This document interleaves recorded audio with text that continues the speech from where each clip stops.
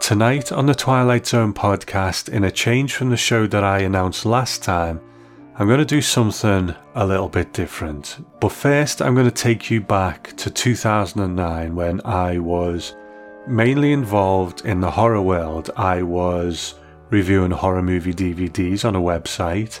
I was just starting my first podcast. And then soon after that, I would start writing for Scream magazine here in the UK, where I interviewed several people. So as a young horror fan, I reached out for the first time to try and interview someone from the horror world, from a movie that I loved. And thankfully, the first person I asked was a lady called Barbie Wilde. She gracefully agreed, and I clumsily put together an email of questions which she answered.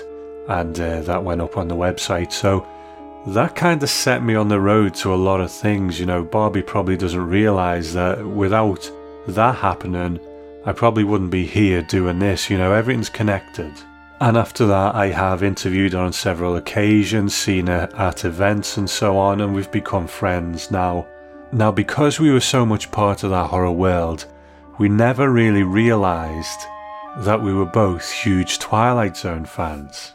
And I've always wanted to sit down and talk to her about it, and we were catching up recently, and we got talking about one thing or another, and I thought, you know what, let's do it. Let's hit record and let's just talk some Twilight Zone. And of course it leads on to other things in Barbie's career now. So it's worked out well for a couple of reasons. Now, the interview that I announced in the last episode, the company who organised it have asked that I put it out nearer the end of the month. So I've got a bit of a gap in the schedule, and unfortunately I've got a bit of a cold at the moment, and it's not a prime time to be recording a regular Twilight Zone podcast where I have to talk for an hour. So thankfully this has turned out well, because I'll let Barbie do all the talking. So it is a bit different. It's not completely Twilight Zone, but hopefully you will still enjoy it, because, you know, since that first contact with Barbie, I just completely fell in love with her, and I always enjoy speaking to her. So I hope you will enjoy hearing it too. Now, what I will also do on the Twilight Zone podcast Patreon page is put a previous interview that I did with Barbie a few years ago, where we do talk about things like Hellraiser and her horror career a bit more, and that'll be going out at the same time as this, so it won't be part of the subscription. You can go over to that page, patreon.com/Twilight Zone podcast, and listen to it for free. So my thanks to Barbie for stepping up, and I hope you enjoy the chat, and I will speak to you on the other side. Yeah. I suddenly realized people always ask me this, and I'm happy to say things again. I mean, people always say, "Oh, Barbie, you always tell the same stories, but you tell them with such enthusiasm over and over again." But you know, the fact that you know, Patricia Highsmith, Dashiell Hammett, Hemingway, Clive Barker, these are the people who have inspired me. And then I suddenly thought, God, you twit. What about Rod Serling? Yeah. My God, this is the man that, for good or bad, was one of the major influences on my sick and twisted childhood and all my paranoias and everything, you know. I mean, so it is, you know, and looking back at my favorite episodes, I was almost in tears in some of them, thinking this is so brilliant, you know, and I am a huge fan. I'm not quite as nerdy about Twilight Zone as I am with Star Trek. But I think that, you know, it was hugely influential on Gene Roddenberry, the stories and I was reading, and you know, it's those two TV shows, I would say, because I grew up in the 60s, were enormously influential. So, but Rod is the man, you know. Yeah, and it's the 60th year this year, so it's a lot of stuff going on. Of course, 1959, dough. But no, I actually have in my little iPhoto library, I have a favorite Serling Twilight Zone. You know, every time I see a quote or something, you know, I just put it in there, and it's always so inspirational. And so, what humanity He has. That's Yeah. He wrote the screenplay of one of my favorite political films, which is it 7 Days in May, or is that what it's called? You know, I'm ashamed to say I haven't actually seen it. Oh, do yourself a treat. I mean, it's so interesting, especially, I think, what's happening now, but it's packed full of wonderful. I mean, it's got Burt Lancaster and Kirk Douglas and Ava Gardner in it, and Mr. Arbogast from Psycho, and it is a superb movie. But also, it's got all of. I mean, he didn't write the book, obviously, on which it's based, but I think it's he put his trademark humanity and you know, the way he looks at things on the script. It's really worth seeing. It's black and white, but I don't know if you like black. Well, of course you must do. You like Twilight Zone.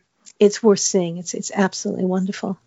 Barbie, I mean, you and I have been friends for probably about maybe 10 years or something now. Time's getting on, but you know, we used to mix in sort of horror circles a lot. You still do, of course. I'm a bit more Twilight Zone orientated these days, so we're speaking to a different audience maybe. So for those who maybe haven't heard of you before, could you just give us a bit of a rundown about who you are and what you do? Well, I guess I'm best known for playing the female Cenobite in Hellbound Hellraiser 2, which meant I played a kind of a demon from hell. But I think that also I was in Death Wish 3. I was an actress basically for a short period of time, and then I went into TV presenting and did film review shows and music shows. Then I went into casting, which was very demoralizing because I still was hoping to be an actress. And before I went into acting, I was in the music business and I was in a band that supported Gary Newman at Wembley called Shock, and Adam and the Ants and all these people. After casting, I left casting. I went back into writing because I've always been interested in writing. And my first short story was called Sister Celice in 2009, and that was in the Hellbound Hearts anthology. But at the time, I'd written my Diary of a Serial Killer book, The Venus Complex, but I hadn't found a publisher yet. And when I was approached, I said, "No, I don't write horror, sorry, I only do crime."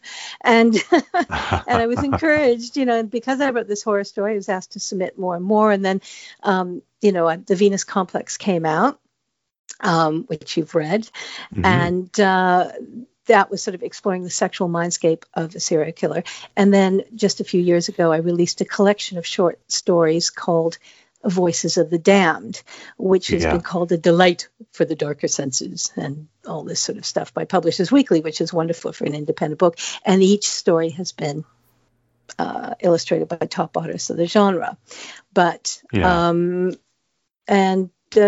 that takes me up to just about now. They've got a couple of new things happening, but we could talk about those later. But so basically, I'm known for being a Cenobite and for throwing a beer bottle at Charles Bronson, which I think isn't bad, actually. That's not bad at all. That's more than most people achieve in their working careers. Yes, I know. So, but over the years, you know, we sort of mixed in those horror circles, but we've never actually sat down and spoken about the Twilight Zone. And, you know, I noticed you will quite often post on your social media little quotes and things, and you're actually a fan of the show. So maybe go over some of your first Twilight Zone memories and your love of the show. My father was a huge sci-fi and fantasy fan. And so was my brother, who's 4 years older than me. And I think it must have been in syndication by the time I was sort of old enough to be allowed to watch the Twilight Zone, because we would have dinner and then sit down and watch the Twilight Zone every night at 7 or 6:30 in the evening. There was the Twilight Zone. And it was either that or Gilligan's Island. And I think although my dad liked Gilligan's Island too, because of Tina Louise, we just adored it. And so my first memories, I mean, I must have been about 8 or 9 or something, is watching this show. And it intrigued me. It scared me. But there was this sort of wonderful, I don't know, the way that that Rod Serling looks at things. He often had things from kind of a perspective of children, especially like one of my favorite episodes was The Fugitive. And that little girl, that little bossy blonde girl, that was me. I'd be directing all my brother's friends because they had to use me to get into their favorite tree because I had the biggest tricycle on the block. And so I was that character. And so I just love that episode. It's one of my favorite ones. And, when the monster comes around the rock, old Ben transformed himself into a monster and comes around there, I was terrified. And watching it recently, he looks like this giant bug or something. Wow, I was so scared of him. But it was a bit of a shocker because you just say he's this old geezer coming from behind a rock. No, he's not. He somehow transformed himself into something extraordinary. So, just a huge influence. And I would say that the two TV programs that were, of course, I grew up in the 60s. And so we were Cold War. And so it was seeing, the comments that he would make of certain, monsters that do in Maple Street and The Shelter, about the human condition, just were really poignant at that point. And then Star Trek came out, and that was another big, my father was so excited that this TV show written by some of the best sci-fi writers was going to come out. So it was those twin things, sci-fi, fantasy, supernatural, with the Twilight Zone and then Star Trek. It was just extraordinary. And it was just opened up a whole new world. It was wonderful. Yeah. Now, you mentioned a couple there, but so what are some of your favorites? It's too hard to choose. I'll just run through a quickie list. I think because of the Star Trek nerddom connection, you gotta say Nick of Time and Nightmare at 20,000 Feet, both written by Richard Matheson, starring Captain Kirk, and he does such a great job. That strange sort of theatrical delivery of Captain Kirk was a few years in the future. But also it with Nick of Time, it was a slavery to this tiny machine and, the superstitious angle. And also with Nightmare, it's the fear of flying. And the person you think is crazy isn't. And I guess it was Shatner before he started playing up to the Shatner persona, wasn't it? Exactly. I mean, another episode that I really love is 22. With Barbara Nichols, she's features in The Sweet Smell of Success. That was one of her big films. But, she plays the dancer who's having a nervous breakdown, and she keeps having this repetitive dream where she goes down to the basement, and this nurse opens the door and goes, room for one more, and the room is the morgue. Funny thing, because there's an episode of Star Trek: The Next Generation called Cause and Effect, and it's exactly the same thing happens. People think they're dreaming the same thing over and over again. But the Star Trek connection in that is that the nurse is played by Arlene Martell, who is T'Pring in Amok Time. So you can see my nerddom is just coming to full flow. But that film, that particular one, I don't know why, really haunts me. I mean, can you do spoilers? Yeah, absolutely. We've covered that one. Is that she's, the same person that she saw as the nurse is actually a stewardess on her plane. Room for one more, honey. And it's just the way she just sort of loses it and screams and crawls over the, runway back to the reception area. It's just a wonderful episode. It's always haunted me. Yeah, I could see you in that one, Barbie. I could, in either role, I think you would have done good in that one, don't you think? Flaky ex-dancer with the stuffed animals, yeah. and the sort of agent with a heart of ice. It is. There's so many wonderful moments in that. And when you think how short these episodes were, how Serling was able to pack so much into 24 minutes or whatever it was, it's quite amazing. I mean, I mentioned The Shelter again. I mean, I don't know if I should get too political here, but what an analogy for the success of certain people. This idea of fear turning us into savages, and that wonderful bit at the end, for civilization to survive, the human race has to remain civilized. Wow. But also, I always wanted my dad to build a bomb shelter. It was the Cold War. And, I used to lie awake at night thinking a bomb was going to fall on my head. And, the Cuban Missile Crisis, I was obviously not born yet, but it was really worrying me. And my father said, what's the point? We'll have to stay in it for 20 years. We come out, everything's destroyed. Better to be killed in a bright, shining light in 2 seconds. Not much of a comfort. Still wanted that bomb shelter. So that one was a real inspiration. The Fugitive I've mentioned. Little Girl Lost is a wonderful one. Not only that, the physicist is the hero. You see, this is why. He always triumphed rationality and this kind of thing. So I just think that's an exceptional and scary. And one more, if I can mention, is Probe 7 Over and Out. Richard Basehart, Admiral Nelson on Voyage from the Bottom of the Sea. You see, I can't remember what I did yesterday, but I can remember TV shows that I watched back in the 60s. But no, I'm only kidding. But he's crash landed on this planet, and he can't get back. And his world is just about to be destroyed in war. And then he meets another Star Trek connection, Antoinette Bauer. And it turns out his name is Adam, her name is Eve. Oh, spoiler alert. But it's a wonderful episode because you think he's from Earth, of course, and she's speaking this strange language and blah, blah, blah. And it's so delightful. And as Serling says at the end, of course, it's the beginning of a fantasy or beginning of whatever, but it is, it's a wonderful episode. And I think, what was the, one more? Oh, two more. Eye of the Beholder. Oh, of course. Yeah. Yes. Yeah. Oh, the nature of beauty. And that's such a powerful episode. And Definitely. This one, again, the last one, I have to mention it just because I did play a demon from hell, is The Howling Man. Oh, of course, yeah. Yes, what a bizarre episode it is. But it's got an actor in it who I've seen. The delight of watching these is because I'm also a Perry Mason fan, the one with Raymond Burr. And so many of these actors did all these shows. So Robin Hughes, who plays the devil in Howling Man, has appeared in a couple of Perry Mason episodes. I mean, virtually someone in the cast at some point has been in Perry Mason, but they were all doing the same show. They were all doing, all the shows that were out at that time. They even ended up a few years later playing, in another show that we watched all the time was Hawaii Five-0 with Jack Lord.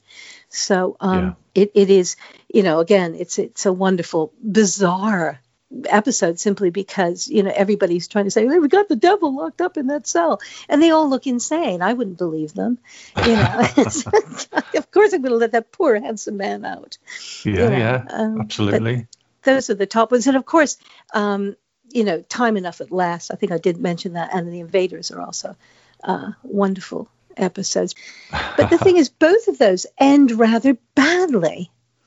And I must admit, I like the episodes that are sort of have sometimes a hopeful note. Yeah. You're obviously quite well read and watched a lot of science fiction and so on. So what do you think makes The Twilight Zone unique as opposed to something like, say, The Outer Limits or something like that? The Outer Limits, which I also loved and which we also watched. I mean, that scared me to death. There's one episode, I was so scared because it was aliens and I was scared of aliens. And so I would go and play the piano. And then I came out and there's this one called The Galaxy Being. And I came out just at the moment where the galaxy being is waving. I sort of screamed and went in and played the piano again. So, but there was something about The Outer Limits that I really liked, but it was much more sci-fi oriented and it had the philosophical bits. But, I think that the thing about The Twilight Zone is there has so much heart and humanity to it. Mm-hmm. And he did get his point across, but not in a heavy-handed way. And his little outros were always really, they had intros and outros, I think, was that Night Gallery? No, it did in The Outer Limits as well. But I don't know, there was just something I don't know, it had more heart, I thought. Uh-huh. Yeah. That's why I prefer it. I would say, Twilight Zone, Outer Limits, Night Gallery. If I was going to choose those kind of shows, that would be the. And also, when you think about it, Rod Serling had so much to do with the Twilight Zone. I mean, he wrote a large proportion of the episodes, and he created it, and he demanded creative control, which he got, which was wonderful. We're going to talk about maybe some of your short stories in a minute, but did Twilight Zone teach you anything as a writer, in crafting your own short stories? I think that whatever I take away from my favorite authors, which is Patricia Highsmith, Clive Barker, Shirley Jackson, Hemingway, not that I would touch any of the hem of their garments as far as my writing is concerned, is keep it short. Keep it muscular. Put some humor in it if you can. Even my serial killer has a sense of humor. Yeah. And I think that, I can only hope to have some twists with my short story that are as good as what Serling came up with. But that's the thing I take away from it. It's the writing is just so pure. I don't like fussy writing, the 3 pages to describe a room. I mean, oh geez, who's the guy who wrote the Turn of the Screw, which became The Innocents? Henry James, was it? The Innocents is a fantastic movie with Deborah Kerr and Michael Redgrave. It's extraordinary. I tried, because I love the movie, I thought, I'll read the book. 3 pages to describe the room.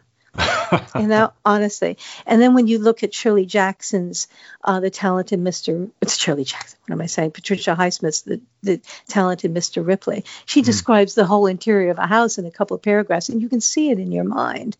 I mean, cinematographically, it's almost like a cinematographic style of writing that you see everything perfectly, but you don't run and on and on and on with it. And I think that's the brevity of it and the powerfulness of it is what I would say I would take away from Mr. Serling and all these other writers that I admire. So I don't know if I've ever told you this, Bobby. I think my favourite thing you've done is Voices of the Damned. I mean, I obviously I love Venus Complex too, but I just think it's such a beautiful book,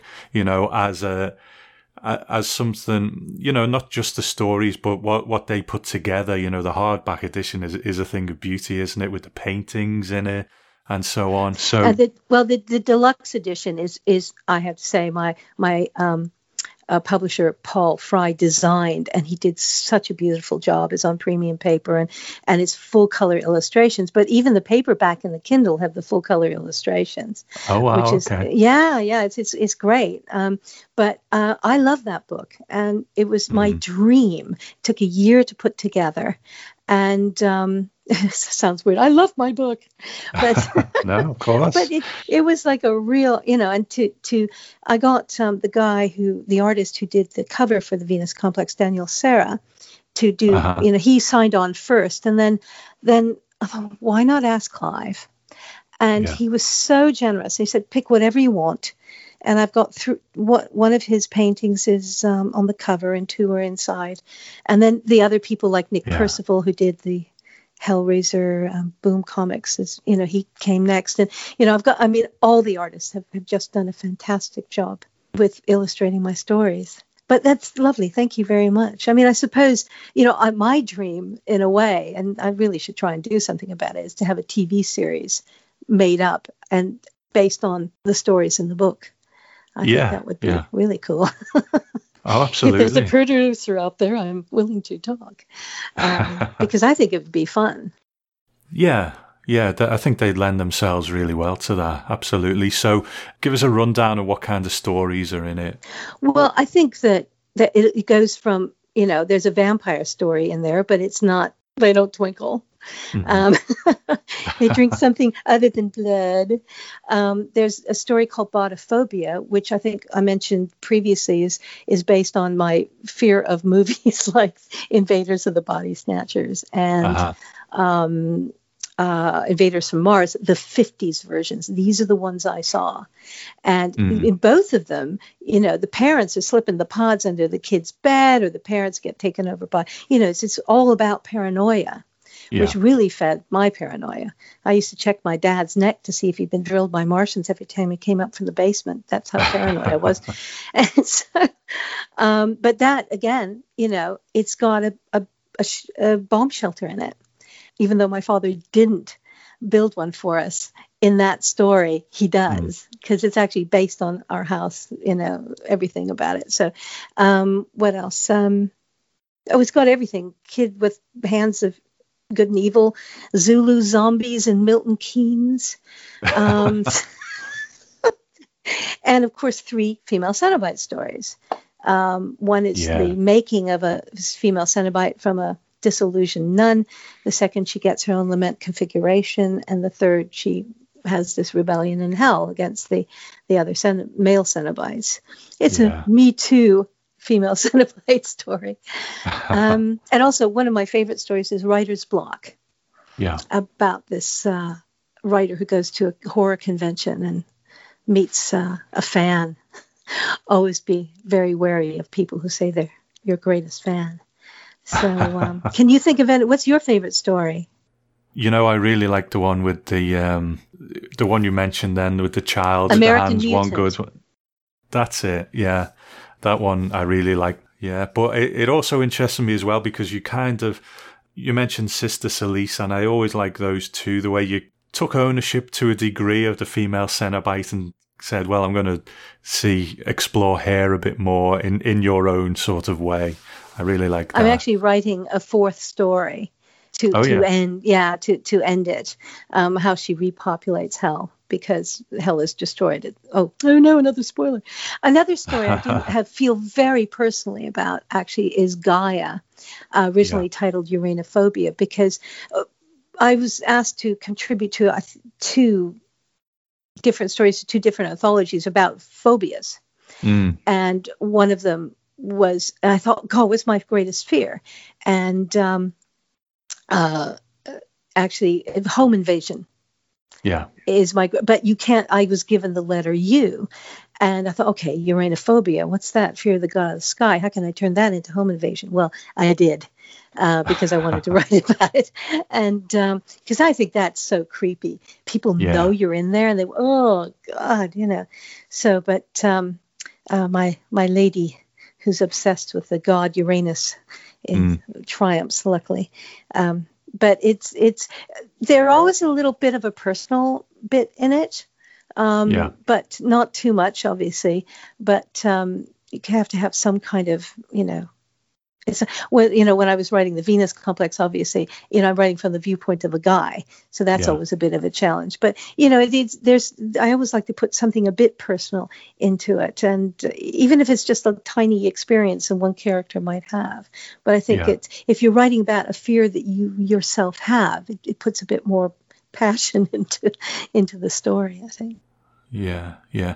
So with Venus complex, I remember when we spoke about it several years ago.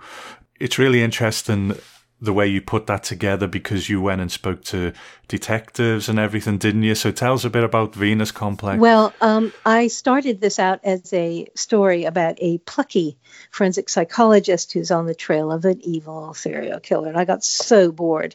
And there's nothing more demoralizing than abandoning a book halfway through. But I thought, well, what am I really interested in? I've always been interested in the criminal mind. Write it from his viewpoint. And that's how I started it. And it's very liberating writing as a guy. Oh, really? Well, I mean, I think maybe because I used to be an actor. I mean, the jury's out of how good I was, but it's just you put yourself into the character of the person. But I had to do my research, so I actually read books by serial killers or stories by serial killers. I interviewed a detective on the Manhattan North Police Squad who just finished a serial killer case. And my sister-in-law, who has sadly passed away, knew him because she was one of the most notorious dominatrixes in New York. And he'd investigated this case where this unfortunate dominatrix her client died, and so she chopped him up and put him in garbage bags and stuck him outside of a Chinese restaurant. Oh wow! I think she was finally charged with improper burial or something, but no one could figure out what had happened, and they didn't find the body. Yeah. But anyway, Ava was a technical advisor on the case, and so she knew this guy, and I went and had a wonderful chat with him, and I also interviewed a bunch of forensic psychologists as well. So I feel the research in the book is good, and but also it was just I explore his sexual fantasies, and I felt that hadn't really been done before. It's all about the violence with a lot of these kind of books, so I really wanted to investigate and explore his sexual thoughts, which is why Fangoria called me, shall I dare say, one of my reviews, one of the finest purveyors of erotically charged horror around. I mean, I didn't set out to do it like that, but I often, my stories do, because humans are sexual creatures, and we sort of, in a strange Anglo-Saxon way, try to deny this and go, oh no, but in essence, we wouldn't be here if it wasn't for sex. So it's a very important part of our parcel of our psychology. So that's why I wanted to investigate that and explore it. And I think I did it. With people seem to respond to it. But one of the first reviews I got on Amazon was sick. Really? Oh, well, you must be good then. Yeah, well, exactly. I was worried and called up a writer friend. He said, that's brilliant. It's a great review. It's because, if you're interested in what these people really think about, I think I've actually replicated it pretty well. Yeah. So. Yeah. I mean, there's a lot of sex in Voices of the Damned as well, and then that goes through to the Venus Complex, which has the knock-on effect of having Doug Bradley reading all these things that Michael says in the audiobook version of the Venus Complex, and it's tell us how that came about. Well, this is interesting. I actually gave Doug a copy of my book ages ago, but he hadn't read it. I mean, he's a busy guy. And just to point out to people who aren't Hellraiser fans, Doug Bradley plays Pinhead, the lead Cenobite in the Hellraiser franchise. I think he was in 8 films. Anyway, I got to talking a couple of years ago to his girlfriend, Steph, who is a fabulous artist, brilliant. She does paintings and sculpture, and she's multi-talented. Anyway, it turns out she's obsessed with serial killers too, because I started reading about serial killers. Oh gosh, because they're so different than me. I am not a serial killer, you'll be relieved to hear. But I just thought, wow, these creatures without empathy stalking us, it's just extraordinary, and so I wanted to know what they take. She's exactly the same. And I gave her a copy of the book. And I said, Steph, please read my book. And she said, oh, Barbie, I'm so sorry. I only read nonfiction. And, I don't like reading fictional books about serial killers. I said, listen, just give it a go. Okay? Because I really did my research on this. Anyway, about a year and a bit ago, I saw Doug and Steph, and they came over to me. And she said, Doug read your book to me because she reads, she likes Audible books, and she uses as a background when she's working. And I went, oh my God, I'd love to hear that. Doug Bradley reading my book. And he said, we got to talk about that. Wow. So that's how the project started, is that he said, I'd love to do the Audible book of this. He's done a series called Spine Chillers, which Guillermo del Toro himself called remarkable. And he does have the most amazing voice. Speaking voice. So we worked on it, and it was such a delight working with Doug again after all these years, because I was sort of his director. He'd ask questions, but I basically, most of it was pronouncing things. We made the decision that he's spent his formative years as a teenager in the UK, because I didn't want him to lose his accent, because Michael originally is American, but Michael Friday, but he thought, he said, what in God's name possessed you to have poor Michael being raised in Potter's Bar, which is this really, supposedly it is the most boring place on the planet. But I said, well, it's perfect, adds to his frustration. But no, it was absolutely delightful. And I think he's done a magnificent job, sinister. But the way he starts out, it's like he, because it's just after his car accident, he's sort of on this, you feel that he's kind of at sea, if you like. And then as he gets more into his Venus Complex project, the acting is fantastic. And I really enjoyed listening to his performance. It's quite wonderful. It was such a nice surprise to hear that it was happening, because I used to get spine chillers as well. And like you said, I could listen to Doug Bradley read the phone book. He does have that wonderful voice. So the two things coming together, I was just really pleased with it. And I've listened to it a couple of times since I've got it. So it really is good. Wow, brilliant. Now, did you listen to it in the car? Your car? Yeah. That's where is it okay? Is it safe? No,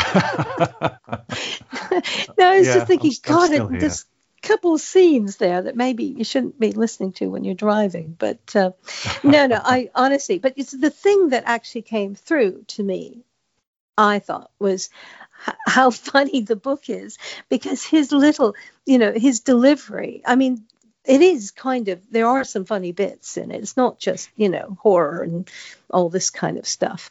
And his, the way he says certain things about, the, how the world is, because, Michael Friday does comment on, current affairs and television, what's happening now, and, how it's all turning into the Mask of the Red Death, with the rich ones up in the castle partying with Vincent Price while the hoi polloi scrabble for a potato, which seems like it's happening even now. Someone even used that analogy today, talking about Brexit, which I thought was quite funny. But, his little, the things that he adds with the humor, it really does come through as well. Yeah, that's fascinating. They're your words, but when someone else performs them like that, I guess you hear things that maybe you didn't anticipate. Is that right? Well, I think here's normally I read things out, to my ideal reader. It's the only way really to get the feel for it. You print it out on the piece of paper and you read it out loud. And to hear something, obviously I'm not a 40-year-old sexually frustrated guy. And I mean, one of the things I did want to point out, it is this story of someone who becomes a serial killer. And a friend of mine who's said, I always wondered why people would make that kind of move. And you explain it very well, how this could possibly happen. But to hear Doug, it just like opens the world up, to have someone else perform it. It was just a revelation. Wonderful. Next stop, the movie. Well, let's hope so. So that's on Audible at the moment, isn't it? It is. And you can just sign in on your Amazon account, I believe. Yeah, it's yes. All my books are available on Amazon's, and direct from the publisher as well. Sorry, shameless plug there. No, that's okay. So, just to kind of swing things back to the Twilight Zone, we are coming up to that new series in April. Are you going to be tuning in for that? Well, I'm a bit old school, and I loved it so much. And if I hadn't watched Get Out last week, shame on me for waiting so long, I would be looking askance at it. But I noticed that Jordan Peele is doing it, and that I will definitely, absolutely give it do a good viewing, because I thought Get Out was quite extraordinary. I sort of didn't like it at the beginning, but then I thought, wow. And I think that I love what he's doing. I love what he's, trying to promote other writers and, all this sort of stuff. So I think I absolutely want to give him my support. And I think, more power to him that he's taken over the project from the people who started before. I mean, this has been in the pipeline for a while. And I seem to remember I saw a few of there was a reboot of The Twilight Zone in the 90s, was it? There was the 1985 one, and then there was one in, I think it was like 2002 or something like that, which only lasted one season. Yeah. I think it's interesting. I mean, I'm not sure. I know that there's one called, I think, Nightmare at 30,000 feet or something they're definitely doing. And I'm thinking, oh gosh, it'd be interesting to see it. And of course, that one was chosen as well to be in the Twilight Zone movie. And I don't know. We'll just have to see. My jury is out on reboots and remakes.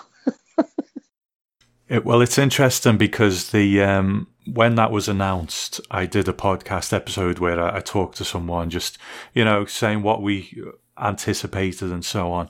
And after I put that out, one of the executive producers tweeted me back and said, it's not a remake.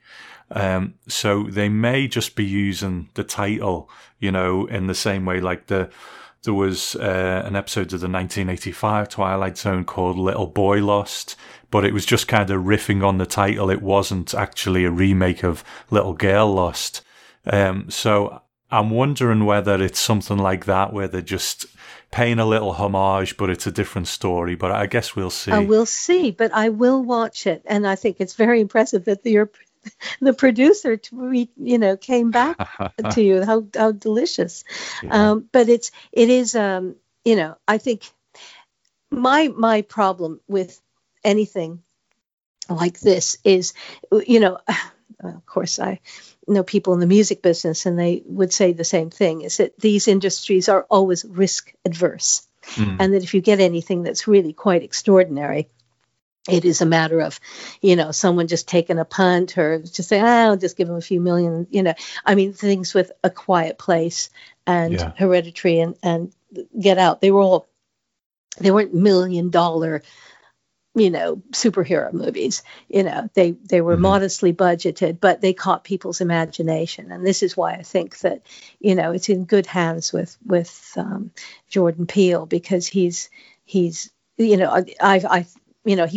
got an Oscar for Get Out for Best Original Screenplay, I believe. And so this is a man who has great ideas, original ideas. And so I can only, and he obviously, I think he actually said that the Twilight Zone was a huge influence on him. So I'm hopeful because he's involved.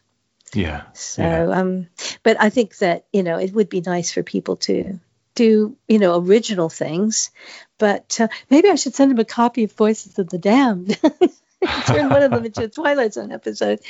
But I don't know. I did have to sort of rewrite it heavily because of all the sexy bits. But what network is it? Is it CBS?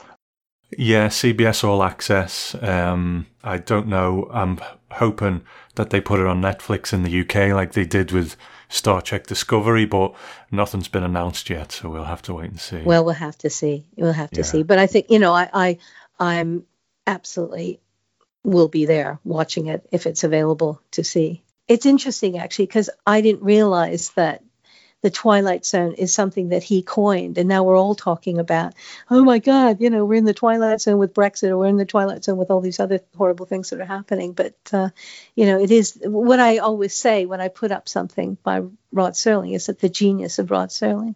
Yeah. And I think that it's his wonderful little mystical stardust that he sprinkled. Here we are still talking about it, 60 years later. And a new TV series is coming out. It's actually wonderful. Absolutely.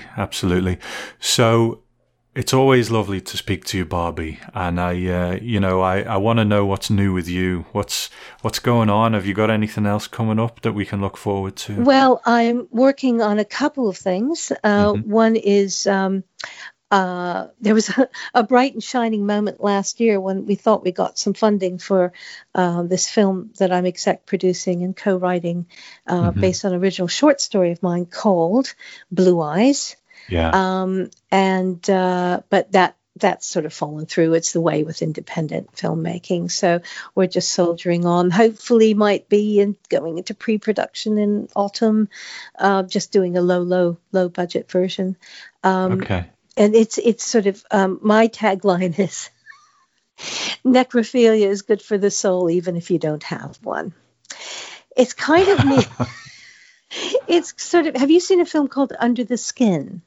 The Scarlett Johansson. Scarlett Johansson, yeah, I have. It's sort of Under the Skin meets Barfly. Okay.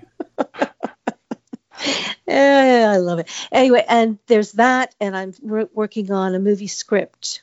Been doing that for a few years now, for Zulu Zombies, which I'd love Hammer to take on when I finally finish it. And I'm working on a new novel. It's a ghost story, very personal, and it's not supernatural, and it's horror, but it's real life horror. Intriguing. Confusing and intriguing. And I've got to finish my final Sister Celeste thing as well. I don't know what will happen with it, but maybe just release it as a, sort of little extra. And I've got a short story coming out very soon in March that called Patient K. And that's under Domain Publishing. And it's going to come out as its own little book. Okay. I think they call it like a chapbook, but it's a Kindle chapbook. And that's about, it's about a woman who has a ocular prosthesis or a fake eye. Okay. And it's really horrible, but I just can't believe I wrote it. I said, where do I get these ideas from? So again, that's kind of a ghost story in a weird way. And then another story based on sort of the world of Dante's Inferno. That is, I have to have that finished by April. Right. So I was given Lust. Go figure. Well. Surprise. Those last two are all being edited by my dear friend, Dean Drinkle.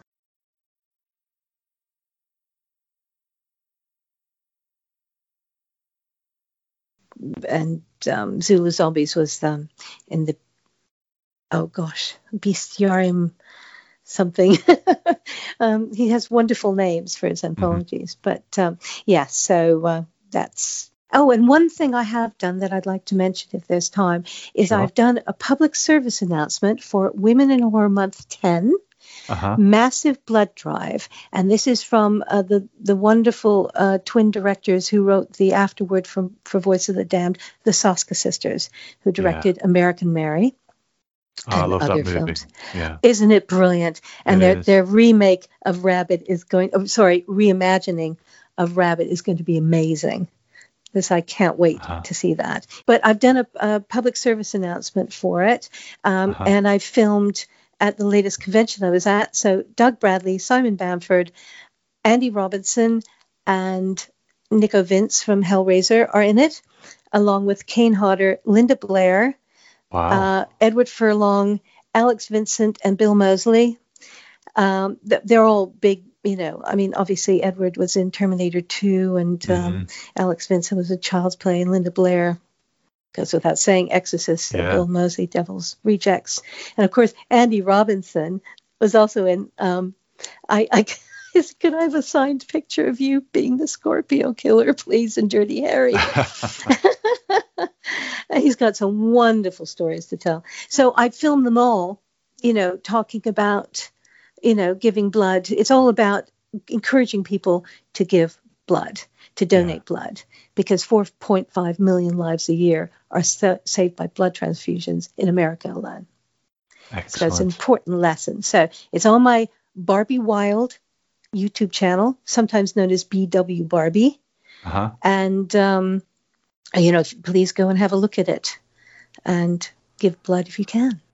It's funny. Andrew Robinson, I think, is the point at which all of your different worlds intersect, isn't he? He was in Hellraiser. He was a serial killer in Dirty Harry. He was in Star Trek. So we just need him to be in the Twilight Zone, and then you've got the set. I see. He should do it. He should do it. Oh my God, that would be perfect, wouldn't it? Of course. I said, "Oh my God, you were in Star Trek," and he just went, "You didn't know? And you call yourself a Star Trek fan?" Of course, it is wonderful. I'll tell him that the next time I see him. He's such a delight to chat to, but everybody is. I mean, this is the thing with horror stars and probably actors in general, I suppose, is that they're all pretty adorable when you meet them in real life. The prima donnas and the divas are not that prevalent in the business. So they all were very good natured and took part. And I only gave them one or two takes, because I was just running around the convention. So it's very, I'd like to think it's fun and amusing. So if people want to have a look at it and then be encouraged to donate blood, it's a good thing. Well, Barbie, it's always a pleasure to speak to you. I don't see you enough. It would be lovely to sit down and do this again sometime. But thank you so much for taking a bit of time out to talk some Twilight Zone today. Oh, well, listen, thank you so much for inviting me to talk about one of my favorite TV shows of all time. So it's a blessing to be able to express my nerddom on a podcast. So no, thank you so much. So there we go. That was my chat with my good friend Barbie Wilde. I hope you enjoyed it, and I will put a link to all of Barbie's projects in the show notes at thetwilightzonepodcast.com. And if you did enjoy it and you want to hear a bit more about her Hellraiser, acting days and so on, then go over to patreon.com/twilightZonePodcast and you can check out an interview that I did years ago with her for free over there. Okay, so next time it is another interview, but rest assured the regular episodes are coming back. I'm just waiting for this cold to go and then we will be back to it. So I will speak to you soon. Bye for now.